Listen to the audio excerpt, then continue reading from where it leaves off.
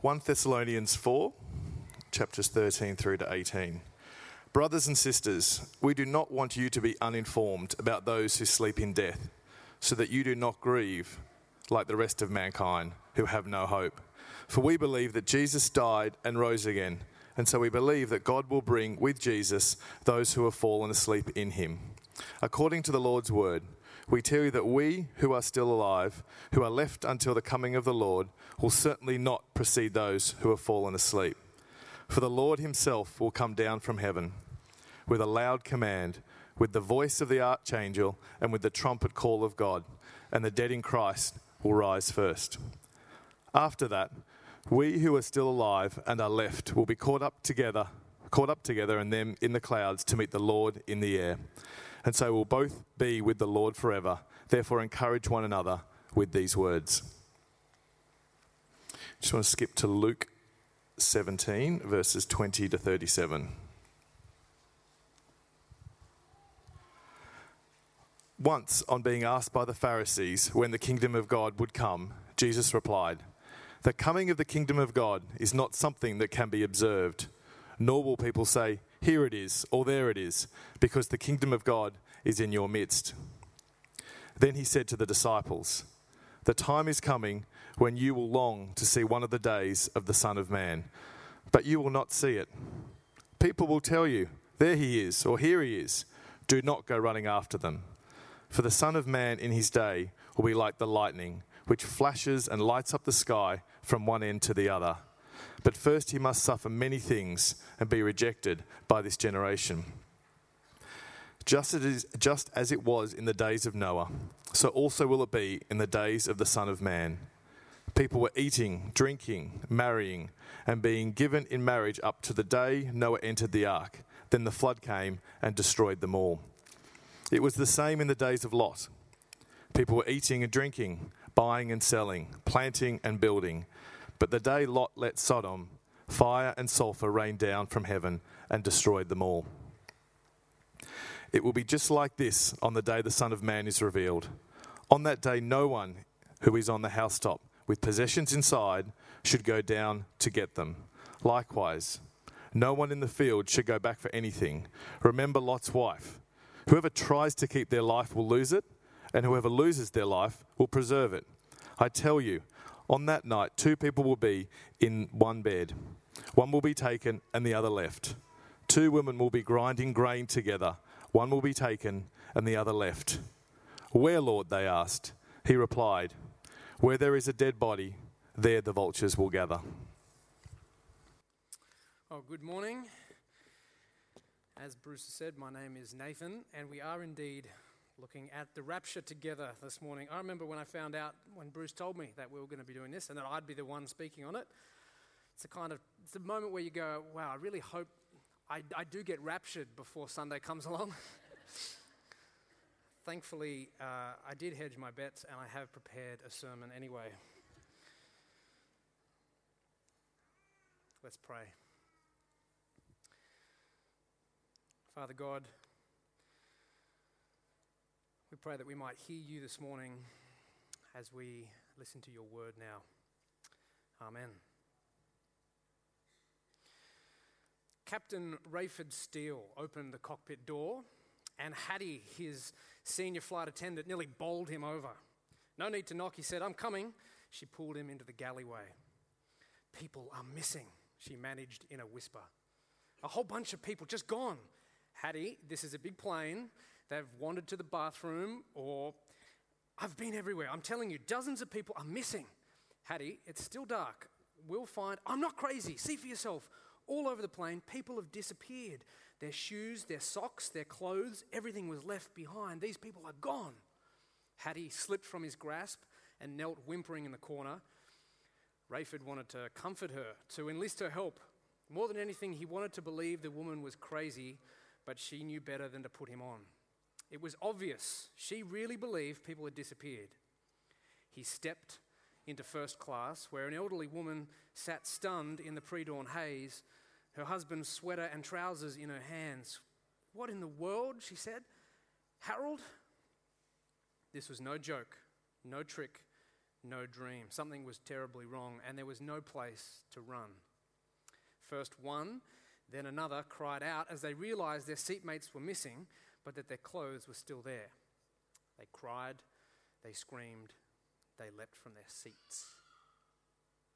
That's a little excerpt from the opening chapter of the book Left Behind, which is a dramatic novel about the simultaneous worldwide disappearance of all Christians and the fate of those who get left behind. Back in the early 2000s, this book was so popular, it ended up spawning 15 more books in the series. Not only did the book get a movie adaptation, but I found out recently it's been rebooted, and it stars none other than Nicolas Cage. Now, it honestly doesn't get much bigger than that, does it? If you can land Nicolas Cage, you know you've made it. Maybe it says more about Nicolas Cage, actually, I'm not sure. Did you notice in that poster, though, no one's really panicking, are they? Even as the city burns behind them and planes coming in to crash, they're just mildly concerned.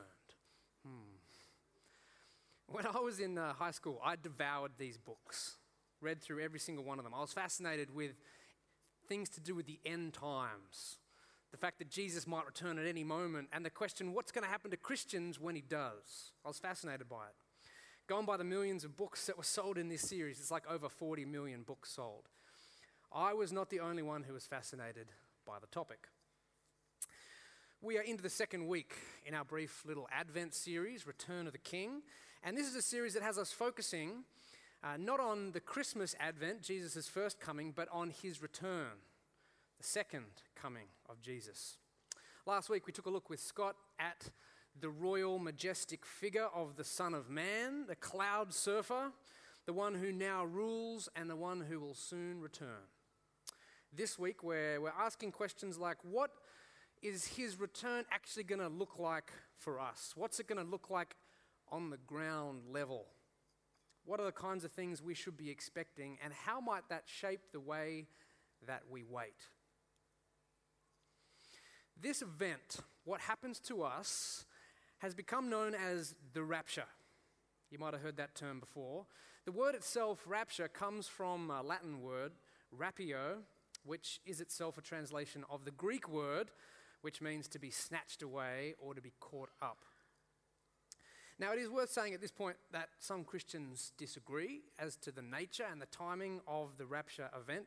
Some argue, like the authors of the Left Behind series, that it's all going to happen well in advance of Christ's return.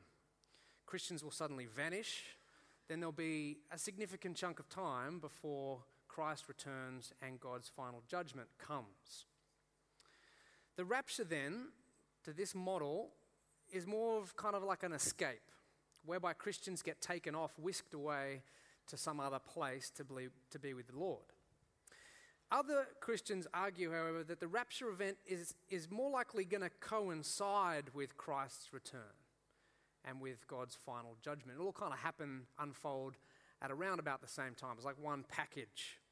And so it's not so much of an escape, but the rapturing or the catching up of God's people is a gathering them together in order to be ready to receive the coming King and to establish his kingdom here on earth. Now there's lots that could be said about this whole debate to do with the end times. A lot of it comes down to how you read and understand the book of Revelation, but convenient enough for me, seeing as though we're going to be in the book of Revelation next week, I'm going to leave that to the boss, and Bruce can sort that out for us. Cheers, mate. I do think, though, as we work through our passages together today, it's going to be quite clear which of the two possibilities is best supported by Scripture, whether it's an escape to somewhere else or whether it's more like a gathering. And in the end, as with everything, we've got to take our lead from God's Word, don't we? See what he has to say about it. And as it happens, both passages that we've already read together today are kind of like the go-to passages when it comes to what we know about the rapture itself. And as we'll see, each passage kind of gives us a bit of a different perspective. So in the first instance, we'll see from 1 Thessalonians that it's going to be great. To put it simply, it's going to be great. And then in Luke 17, we'll actually also find out it's going to be terrible. Great and terrible. We're going to begin in 1 Thessalonians. If you want to have that open in front of you, you might need to flick back from where we were. We're in 1 Thessalonians 4, page 1188. I wonder if you know this, but the book of 1 Thessalonians has a reputation for being one of Paul's most positive letters. If you know anything about Paul, he's never afraid of a fight, challenging churches, or maybe even throwing around a couple of harsh rebukes from time to time. But you come to the book of 1 Thessalonians, and it's brimming with encouragement and praise. It's really a glowing report card for the church in Thessalonica. And so as we come to the end of chapter 4, Paul actually pushes pause on the praise, and he seeks to address a pastoral concern that really must have been pretty frightening for the Thessalonians at the time. You see, those in the early church were super expectant of the fact that Jesus was going to come back and it was going to be in their lifetime. That was the expectation. And they believed it so much that it created a bit of a problem for them because members of their community had started dying. And the thinking went, if Christ is coming back virtually tomorrow, in our lifetime, what happens if we actually die before that happens? Will our loved ones, will the members of our church actually miss out in some way because they've passed away before Jesus comes back? That was the thinking, that was the pastoral concern. So in the first two verses here, we see Paul kind of get straight to the point to help answer that concern. He says in verse 13, "We do not want you to be uninformed about those who sleep in death." And then he moves on in verse 14. This is what he wants them to know. "For we believe that Jesus died and rose again, and so we believe that God will bring with Jesus those who have fallen asleep in him." You see there? In other words, believers who die will not be disadvantaged on the day that Jesus returns. Because Jesus rose from the dead, we can be confident in knowing that they too will also rise from the dead. In fact, Paul goes to great pains throughout the passage to say, not only will they come too, but they're actually going to come first. So those who have passed away are actually going to be prioritized almost. One of the things that I really love about this passage is in how Paul goes about trying to answer their concern. He doesn't just say, look, don't worry about it, she'll be right, it'll all work out. He probably didn't have an Aussie accent, but he doesn't just kind of leave it at that, those first two verses. What he then does is paint for them and for us an amazing picture of just how truly great and glorious this day is going to be. I wonder if you were able to picture it yourselves as we had it read a little earlier on. It's amazing. With a booming command, with the resounding trumpet's call, the Lord of all creation will appear, and we, his people, will be gathered to him. What a truly great reunion that will be. There is something tremendous about reunions, isn't there? You might remember seeing a video that was getting around a few years ago that I think really captures the emotion of reunions. It begins with a series of people off in faraway places, on an oil rig, in the desert, in a foreign city, and they all make their way. They travel somewhere. We don't know where they're going. They get on a train, they get in the back of a ute, catch a taxi, and then they're onto a plane. And the music swells. And then here's what happens next. It feels like home to me. It feels like home to me. Feels like I'm all the way back where I belong.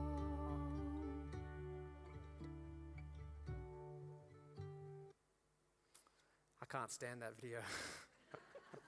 I cringe every time I see it.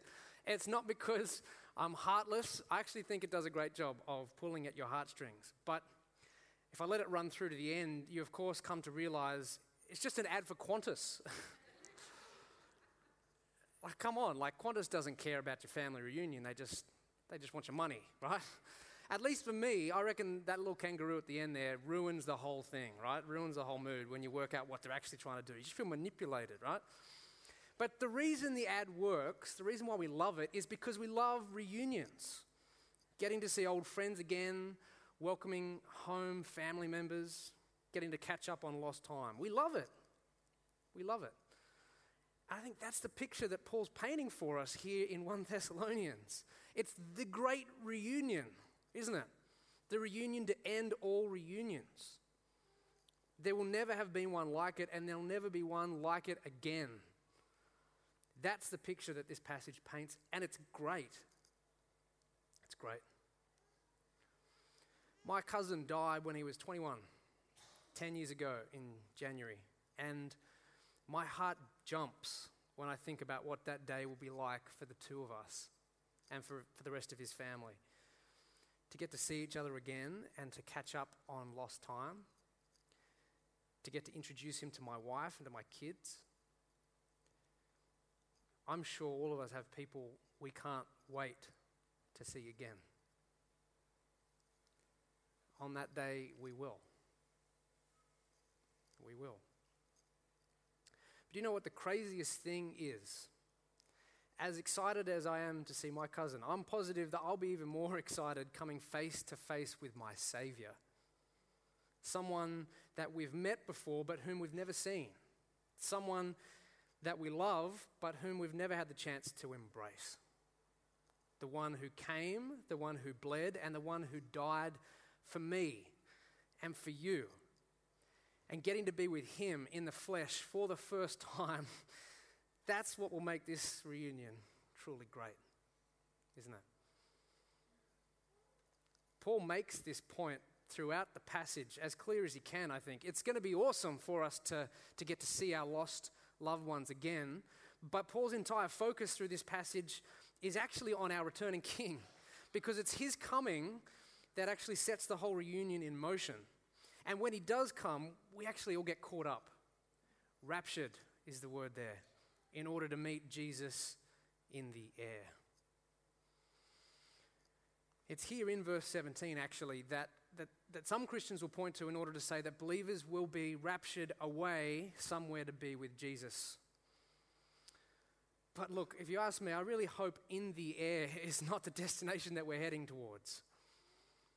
It's interesting, it doesn't use the word heaven, it doesn't use the word new earth, it doesn't use the word kingdom. It's in the air, which is a strange final destination, if you ask me. Like, there's not a whole lot to do in the air, is there?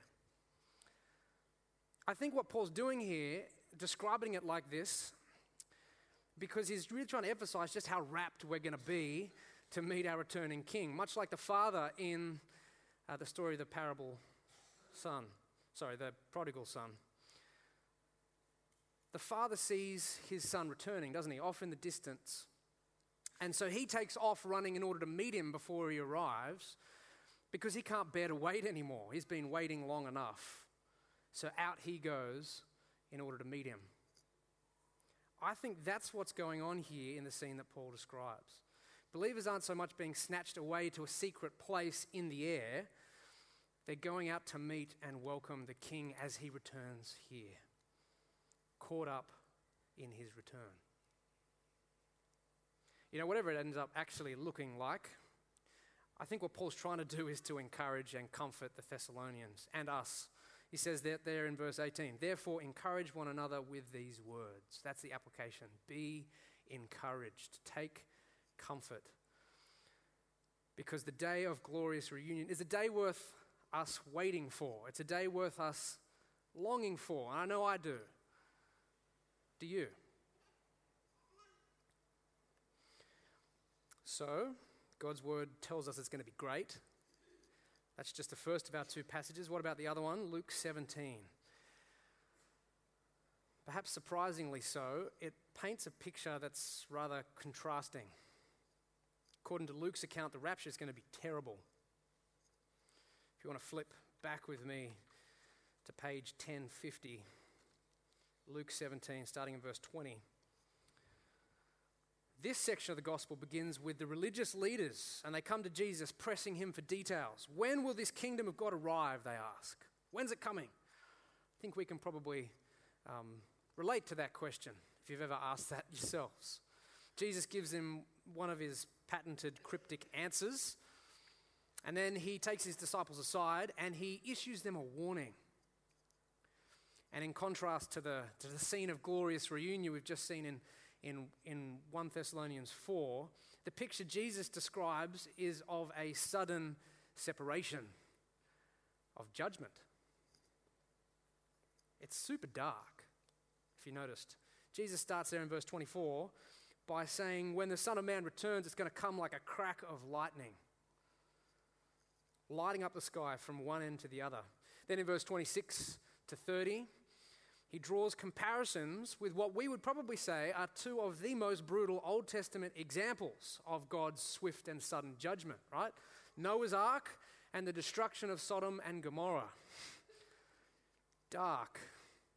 Scenes of unimaginable chaos and destruction and death.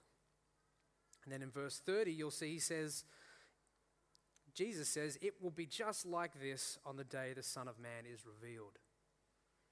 Dark. It seems that the thing Jesus is really trying to hammer home by calling upon these two examples is the suddenness of the judgment. Right? If destruction came swiftly in their day, why would we expect anything different when it comes to ours? God's final judgment is going to fall without warning. We will be in the middle of doing life, says Jesus. Eating, drinking, buying, selling, planting, building. A husband and wife will be sharing a bed. Two workers will be working side by side. And then with a flash, in an instant, separation. Judgment. It will be terrible and terrifying, and it's going to come without warning. Now, this passage as well is what the Left Behind guys, where they get the idea of kind of an instant vanishing. At one level, it kind of makes sense, right? You can see where they're coming from. Husband and wife are in bed together. Two people are working side by side, and then all of a sudden, one's left and one's taken. The thing is, though, it actually isn't clear in this passage or in the other passage in Matthew 24 where the same story is told. It's not clear which is being saved and which is being judged. It's hard to know whether the person left is actually being left for judgment or left for salvation, and vice versa. It actually doesn't make it clear. Jesus doesn't specify. And it may actually be that those who are taken aren't being raptured to be with the Lord, but they're being taken off for judgment. In the end, it's not even really what's in focus, I think, which is why Jesus doesn't bother to specify. What's in focus is the suddenness of the coming judgment. I don't know about you, but when it comes to eating out, I often find it really hard to decide what it is I want to eat. And it frustrates my wife to no end. Because we'll be there in line and Belle will be chatting away to me, but I'm not hearing her because I'm trying to work out what it is that I want. And the pressure's building because the closer you get to the front of the line, the closer it is you've got to make your choice. And so she'll be trying to get me to listen. I'm trying to read the menu and work out what I actually want. And all the while, we're getting closer and closer to that time where I have to make the decision. Anyone else find it hard like me sometimes to decide? That is not what it's going to be like when the Son of Man returns. It's not like he'll turn up and we'll all just kind of form an orderly queue and one by one kind of make our way to the front and then get to give our order, right? That's not how it's going to work. As we've just seen in Luke 17, when the king returns, there's not going to be a line. Do you know why that is? It's because we're in the line right now. We're in the line right now. And each day we're getting closer to the front. The tragedy is, here's the real tragedy. There are far, far too many people in our world who aren't even looking at the menu, who don't even realize that they're in a line and that each day they're getting closer to the front. Now is the time when we've got to make our choice. Now is the time. Now is the time because we don't even know how long the line is. We don't know when the front is going to come. And when it does, like a flash of lightning, if we haven't decided to put our faith and trust in God's Son, in his death and resurrection for our sin, if we haven't turned back to God and said sorry, then on that day it will be too late. And if that's you, then that day will be most terrible indeed.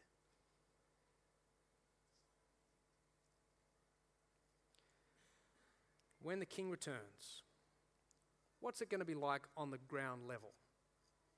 A glorious reunion and a sudden separation.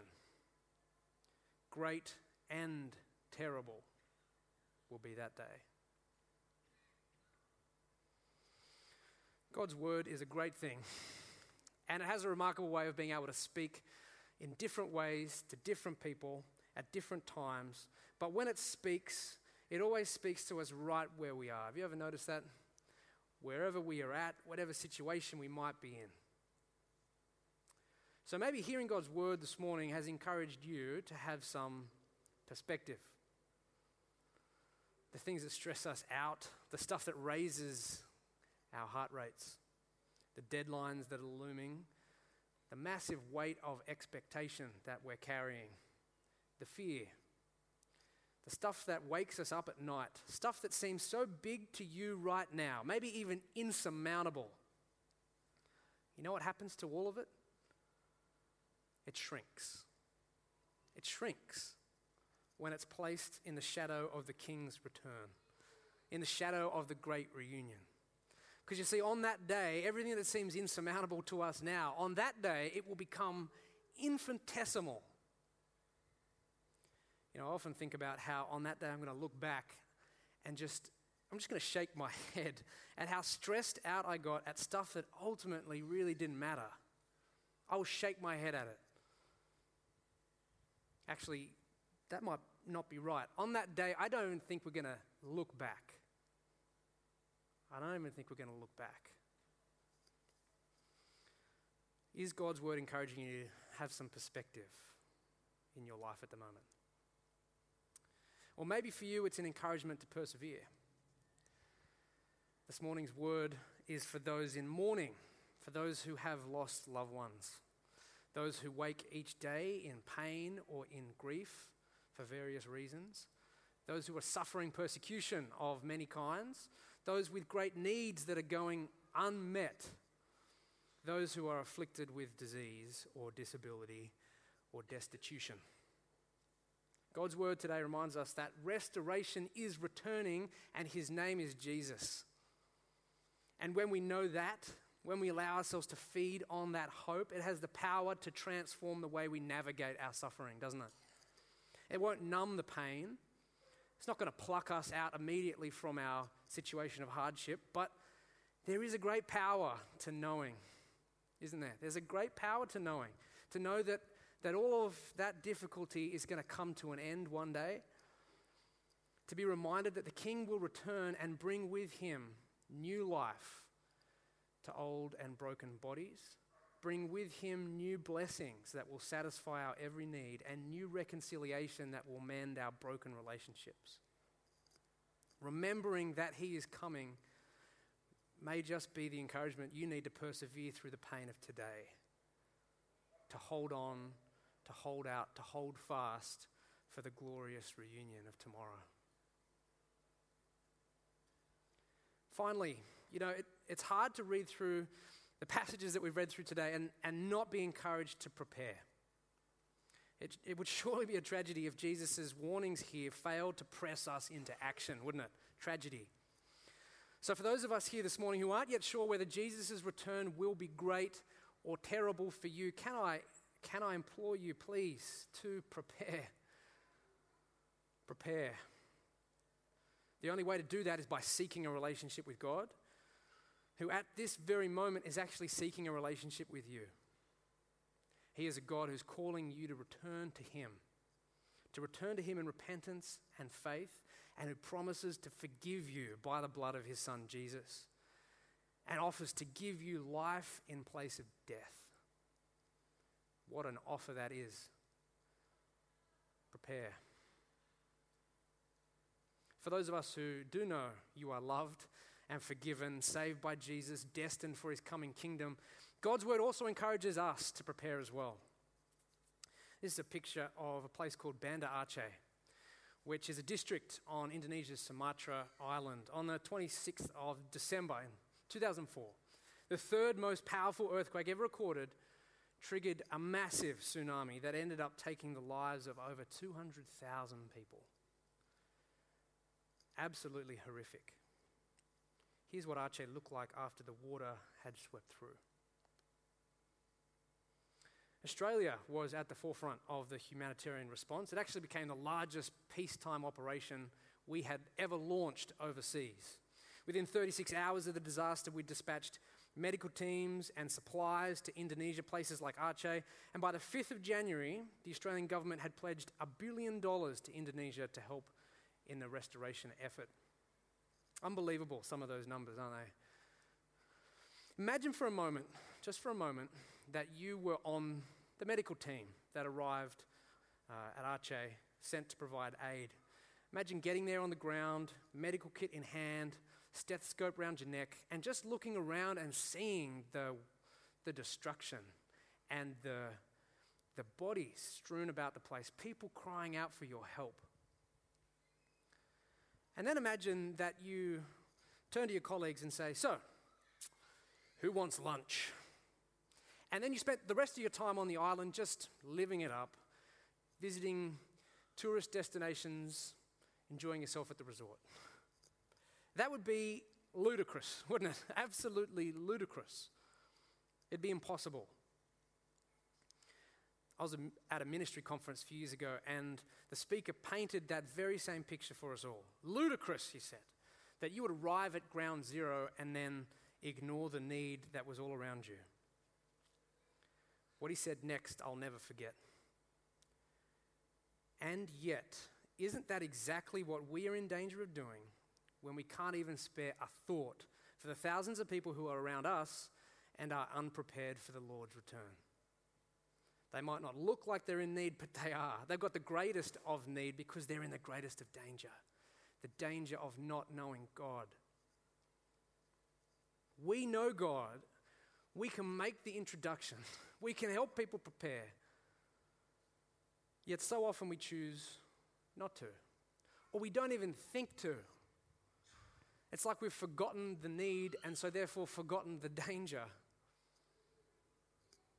You see, the terrible picture Luke 17 paints is not only a blunt encouragement for ourselves to make sure that we are prepared, but it's also a challenge and should motivate us to play a part in helping to prepare others, shouldn't it? Helping to prepare others, make that introduction. To be people who look around, see the need, and then do something about it.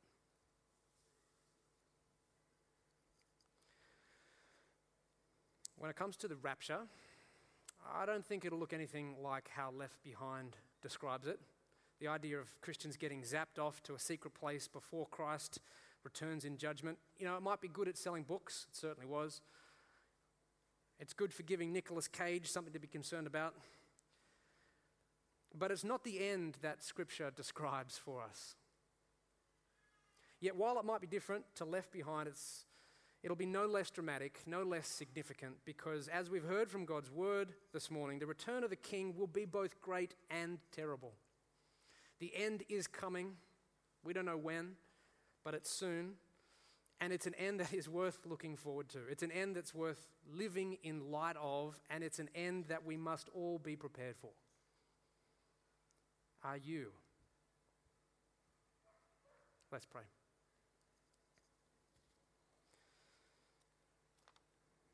Father God, as we've reflected together this morning on your word and what it reveals to us about your Son's return, we pray that we would heed the warning